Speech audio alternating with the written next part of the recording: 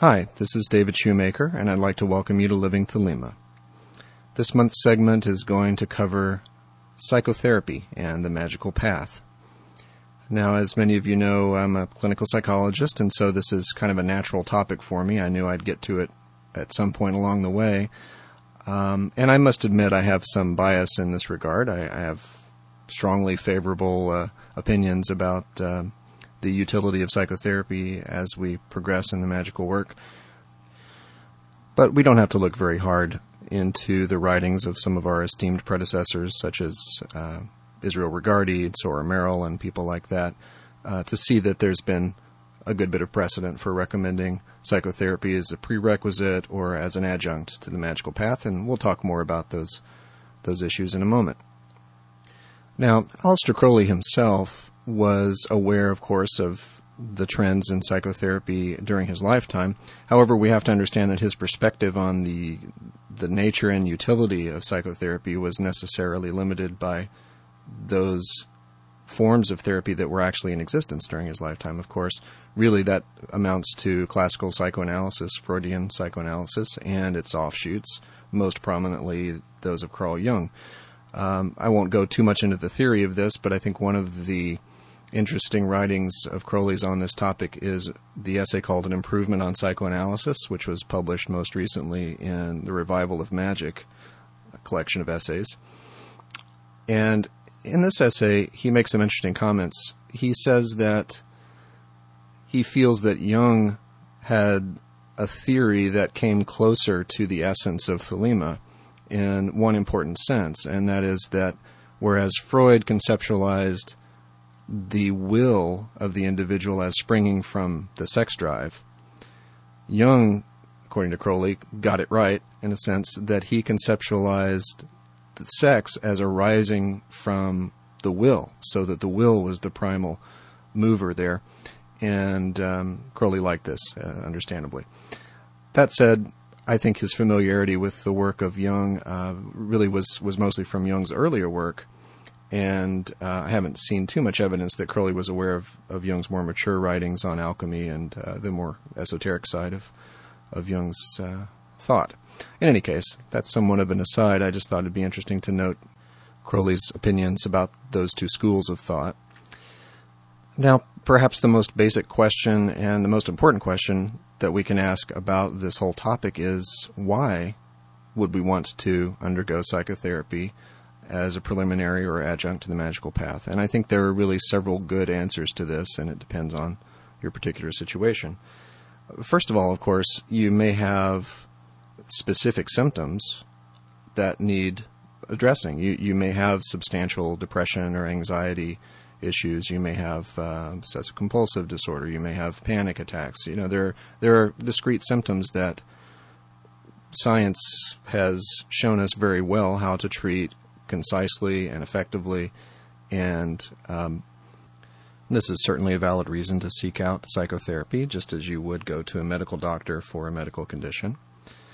Now, aside from addressing specific symptom issues, there's a broad utility of psychotherapy in the sense of self-exploration and getting a view of your personal development in language and in sort of a culture outside of the magical culture that we base ourselves in.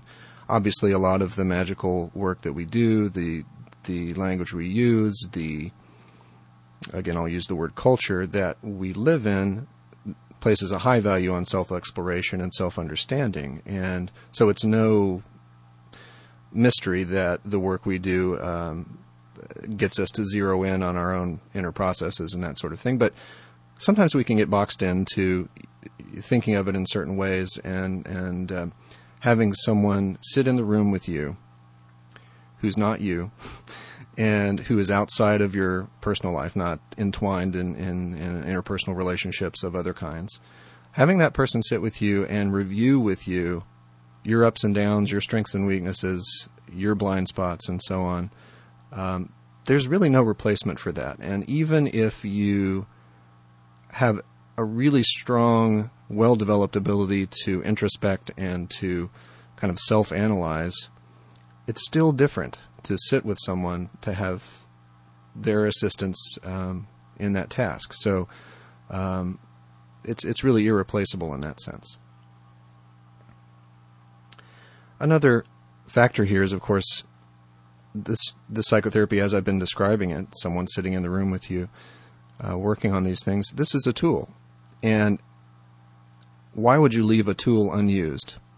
In your magical path, you will encounter obstacles that are deeply rooted in your own blind spots, that are deeply entrenched in your own strengths and weaknesses, your own natural inclinations, your own tendency to avoid things that disturb you in whatever way that might be.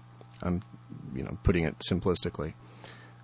And here's a tool where someone can hold up a mirror to you in a way that is entirely unique and can help you identify these blind spots and so on. And the key point here is that as you set out on the magical path, assuming you've chosen to do psychotherapy as a preliminary, you are front-loading your attainment process with a certain kind of self-knowledge that is going to, I think, very likely make it easier when you hit those obstacles to overcome them.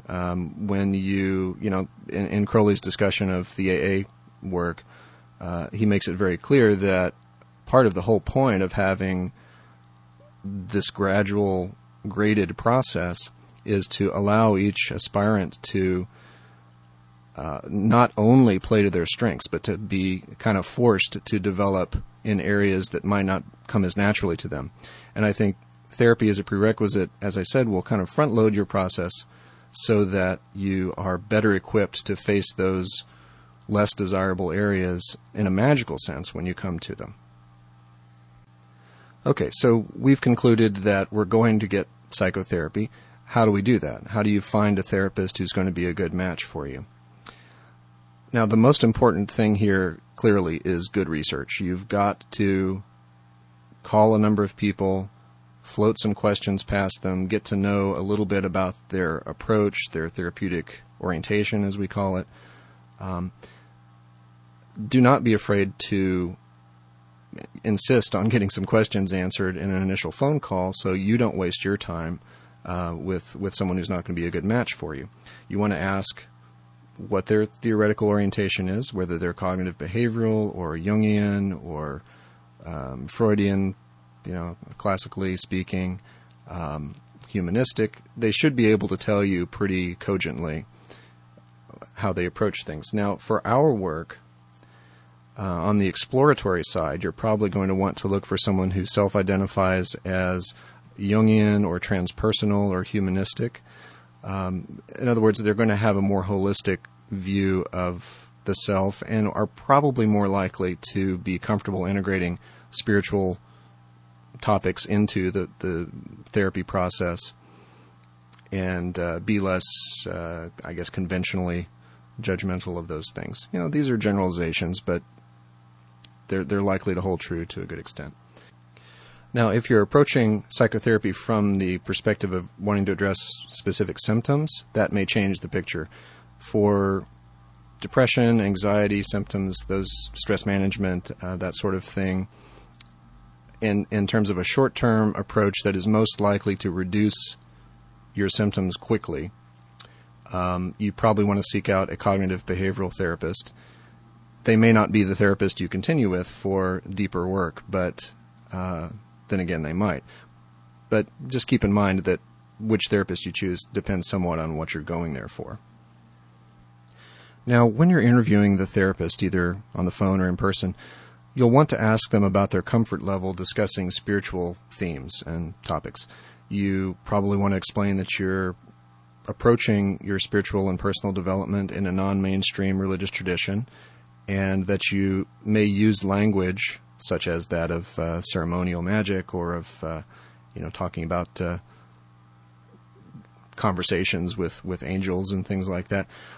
You want them to understand that that these things are going to come across as perhaps odd from a mainstream perspective, And if they hear you cogently talking about your path and these terms and things like that, it's going to be clear to them that you are grounded in this as a spiritual path, and it's going to be much less likely to come across as something alarming to them from the perspective of psychopathology.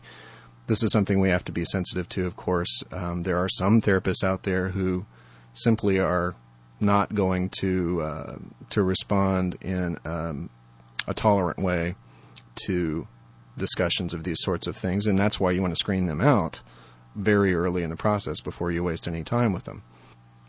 And this brings me to a topic which is very commonly asked about when I'm doing a pastoral counseling workshop or discussing the interface of psychology and magic in whatever setting. People ask, what is the relationship between a visionary state or a magical experience that might involve conversation with an entity of some kind, and what's the relationship between that and a psychotic state, and how do we differentiate that? How do we, in therapy, convey that these are not unhealthy experiences that we're having, but are part of our spiritual work? And I think what you have to remember is that a diagnosable psychotic condition has a lot more going on than simply using certain terms or having certain beliefs. For example, if you go into your therapy session and you tell your therapist that you were meditating and you had an experience where you encountered an entity and you had a conversation with that entity, and this gave you certain thoughts about your own progress and your own path and areas for change and growth, okay? On paper, that looks like potentially, this person has a delusional belief about talking to angels or demons or whatever.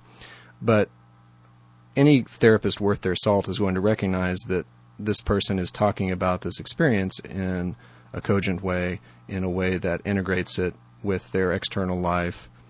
And what they're not seeing is some of the hallmarks of a true psychotic disorder, which would be a disturbance in your affect and in your ability to interact with people and your ability to lead a functional life in other ways, to think clearly, to have linear thoughts that you can convey. All of those things that are really hallmarks of more severe pathology are not going to be there as you're talking about it in that way. So don't have too much fear that simply discussing your spiritual experiences in this light is going to be radically misconstrued, except by someone who's got a real intolerant or small-minded attitude toward it, and you will have screened that out, right, in the early process of talking to potential therapists.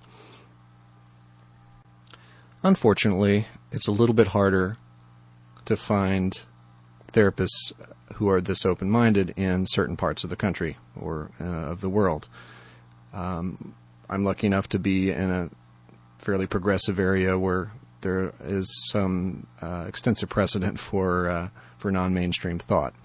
So all the more reason to do some interviewing in advance and be careful about your choice, and don't hesitate to stop going to therapy with someone who just isn't matching and isn't seeming receptive to your thoughts and your process.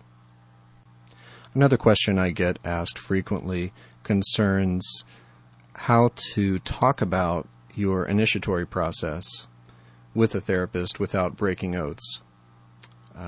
And while I understand the question, I think, frankly, a lot of times people are overthinking this a bit and getting gummed up in their own worries about breaking oaths. I think it's quite possible, quite simple actually, to translate what you are doing into language that is completely safe in terms of not betraying any obligations.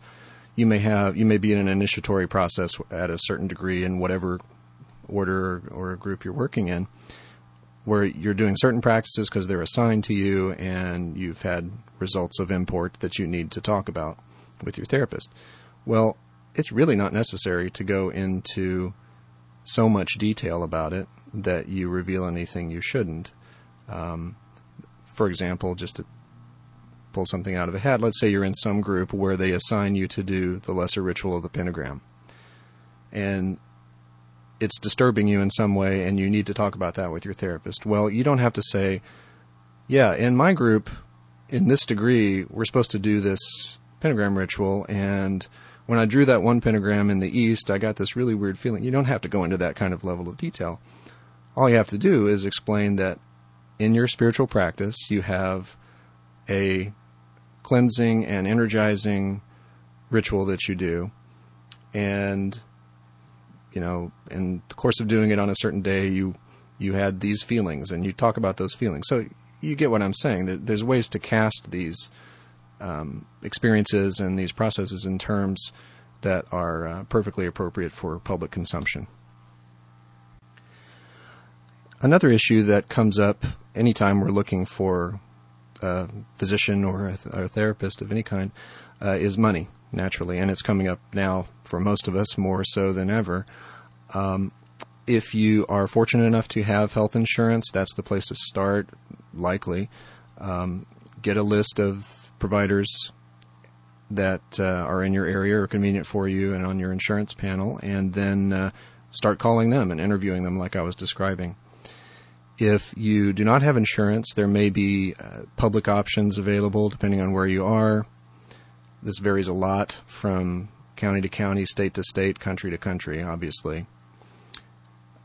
Also, there may be private practices that have sliding fee scales, and often if you explain a little bit about what you're looking for, there's a lot of therapists, believe me, most of you out there are going to be just the kind of clients that a lot of therapists want. You're going to be insightful, verbal, intelligent, and therapists love that. So if you talk to them on the phone and you explain what you're looking for and that you just have some financial constraints, a lot of therapists are going to be somewhat eager to take you on.